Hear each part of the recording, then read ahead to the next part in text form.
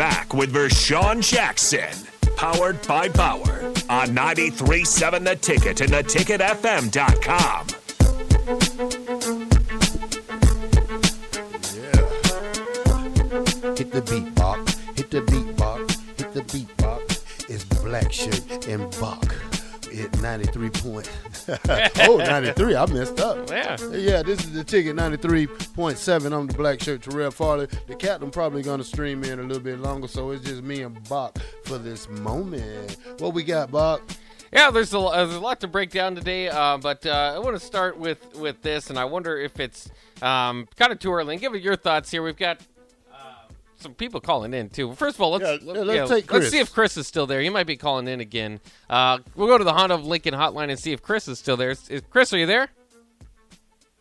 He might be calling back in. We'll see. Because he called in before the break, and then we went right to break. So we'll see if that's Chris again. We'll get to him here in a second. But either way, I would just want to give hear from people on their thoughts on the fact that Matt Rule is ranked number 25 in Pro Football Focus ranking of college football coaches. Just kind of want to get your thoughts on that. You can text that in on the Starter Heyman text line, 402-464-5685. We'll talk about that in a second. But first, let's hear from Chris on the Honda of Lincoln hotline. Chris, how's it going? Hey, great show, guys. Yeah, that's just a red flag from Rule for me, basically saying that, yeah, we're not tackling, but it's getting better. I don't understand. They've got to tackle. Yeah. I mean, and that's what we talked about all last year. Everybody on the shows here and everywhere, hey, you can't learn how to tackle unless you tackle in practice, and now we're rinse and repeat. We're not tackling. Oh, we're getting better at it though.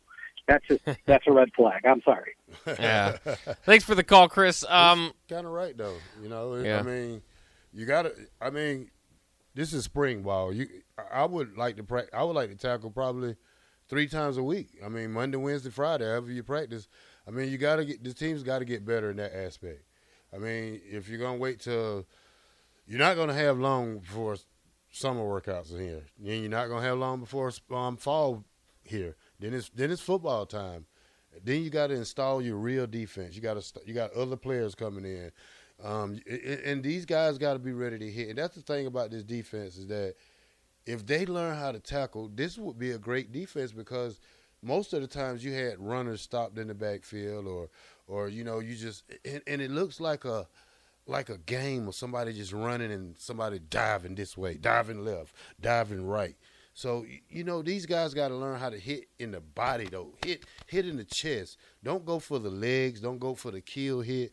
Just hit them in the chest, wrap up, and like I said, Bob, help is on the way. You got 10 other players out there. Yeah. I mean, if you run into the ball, pursuit is the number one deadly weapon in defense, pursuit. If you got a defense that pursuit, we made tackles in 95 with 7 guys sometimes, 7 guys around the ball.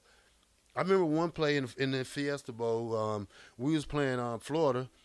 Danny Warfield, he got sacked, but he was still, tugging, and Jared Thomas grabbed him, Christian Peters grabbed him. Then I came in with the little knee, knee, and gave him a little boost. So, when you wrap up, and that's called gang tackling. Yeah, that's what football is. Gang is it's a gang. You got 11 players out there. This is not a one-man team like if you had like a Levant David making all the tackles, because obviously these guys are not making all the tackles because even the DBs miss tackles back there. So, if you got to get a practice dummy, man, and wrap up, do the wrap, that's wrap up, take them to the ground, jump, dive with the dummy, wrap them up, take them to the ground. I mean, we did, every practice we get form tackling drill, every practice. That was the first thing you do in our drill, form tackling. They was linebackers. We run up and boom, hit each other. We don't take each other to the ground, but we do it every day. So you're used to it. So now you got to get these guys used to tackling. I don't know what the deal is about these guys that don't know how to tackle, because you played football all your life. You should know how to tackle. Yeah, and if there's some sort of NCAA restrictions on tackling every practice, maybe that kind of falls into it. But like you're saying, maybe bring out a whole bunch of tackle dummies and that's it. Get some way, even if you're not hitting each other, to work on wrapping up. They got the motorized tackling dummies now. Yeah. Catch them at an angle. Come coaches shouldn't have to teach players how to hit all over again. Yeah. That's my philosophy. You shouldn't, but we are. Are we the only team in the nation like that? Probably. I don't know. No, probably not. Probably there are not. other teams that struggle with tackling too. And it's interesting for what it's worth too. Matt Rule. It's not like they're just not. There's not two-hand touch football coming. It's not like I think it's been in the past, but it does sound like maybe they're holding off tackling for the scrimmages, and I think they're going into their third scrimmage. I believe they've already had two this Saturday. So maybe it's thud. Otherwise, and for those that don't understand thud, it's kind of hitting but not taking to the ground, and so. It's it's something that will definitely be evaluated moving forward, and it also is something that's just this is why it's a kind of a big undertaking to learn the 3-3-5 defense. If at the same time you have to learn, teach tackling, that's why a lot of teams struggle in year one. I mean that sort of thing and that sort of adjustment.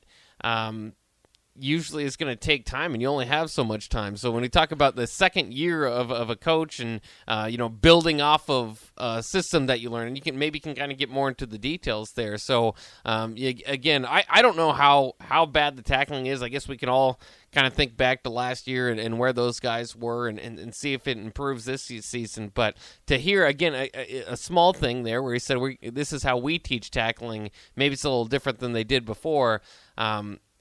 Every coach has to make sure and set the foundation. I get that, but I just hope that that's not something that really is a focus. If it needs to be, it has to be a focus. But I'm hoping that the team he's taking over, that doesn't have to be a giant focus, because that will put the defense back as far as one way or the other. Year one.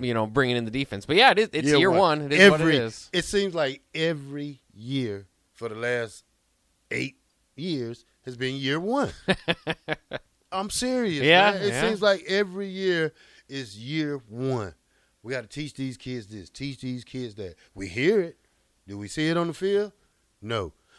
That's why I don't have any stock in nobody right now. Now, I'm not going to say not nobody, but I'm going to wait till after the spring game. I'm going to wait probably till about time the Minnesota game comes around. Because here's the thing. Here's my thing about what we say, we're 12 players over. So if the coach, I'm not going to say if the coaching staff was smart. I'm not going to say that. But here's my take on this.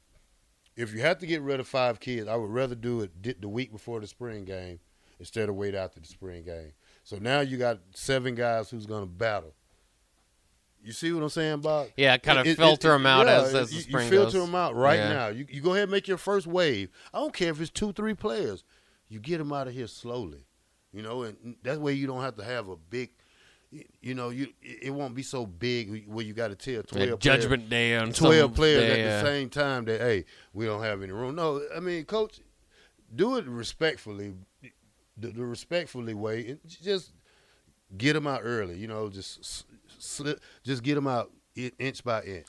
Well, it's interesting because I kind of think back to DP and Jay Foreman talking about this too, and DP felt like you're wasting rep time, right? On these guys that aren't going to be there. You're wasting coaching time and rep time, so maybe you should get them out pre-spring, even, But then, there's the opposite idea of that. I mean, come on, Bach. You got to realize that the coaching staff know right now is 12 guys who's not going to make it.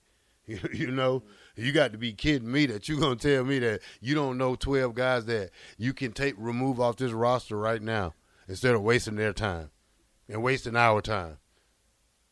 The Garbologist has an interesting point. He said, if you're a parent of a 2024 recruit, would you be afraid to let them sign with Nebraska? Wouldn't you wonder if Coach Rule is going to bring in 40 guys again next year and send your freshmen packing? If I'm not mistaken, the number of restrictions for how many guys you can take are off for one more year.